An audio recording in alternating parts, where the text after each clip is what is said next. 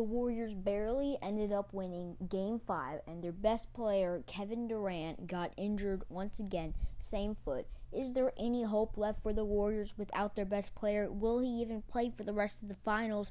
Find out next here on Spread Sports.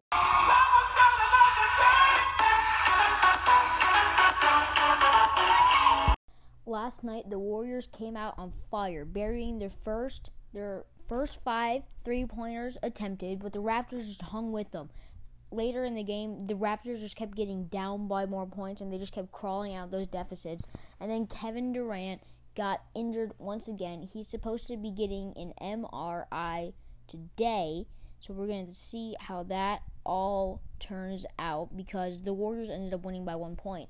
Kyle Lowry had a chance with an open corner 3 to win the series for the Raptors. However, he missed, and the Warriors won the game with a final of 106-105. Now, Kevin Durant is not looking great right now. His status is still unclear, but the Warriors believe he has a torn Achilles, and if he does, then he will not be playing for the rest of the finals, and he probably won't even be playing basketball for a few more months. An Achilles injury is not good, but Durant is tough, and he'll be back next season, but I doubt he'll be back this season. So is there any hope for the Warriors at all? There is, because as you could see last night, Steph Curry and Klay Thompson, they kept hitting three-pointer after three-pointer. The two of them combined for over 50 points. And the Splash Brothers are back, and Draymond Green, the Warriors won finals without them. They won the 2015 finals with just Steph and Klay and Draymond Green. But Draymond Green was a better shooter back then. And they only won those finals. They barely won them because Kyrie Irving and Kevin Love were both injured for the Cavaliers, or else the Cleveland Cavaliers would have won that series. They still had LeBron, you could argue, but when the Warriors were all healthy and the Cavs were all healthy in the 2016 finals, the Cavs ended up winning.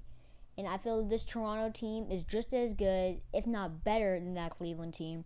And this Warriors team isn't quite ready to be playing without their best player in Kevin Durant. Game 6 is going to be playing in Golden State. The Raptors still have a chance to close out the series. So far, the Raptors have won both games in Oakland, so we'll have to see how this turns out, because this game is going to be in Oakland. And I think that the Raptors honestly probably are going to win Game 6, because the Warriors just aren't going to be ready without Kevin Durant. They've played with him all season long. He's been their best player. He's been their best player this postseason, except for when he was injured. But you never know.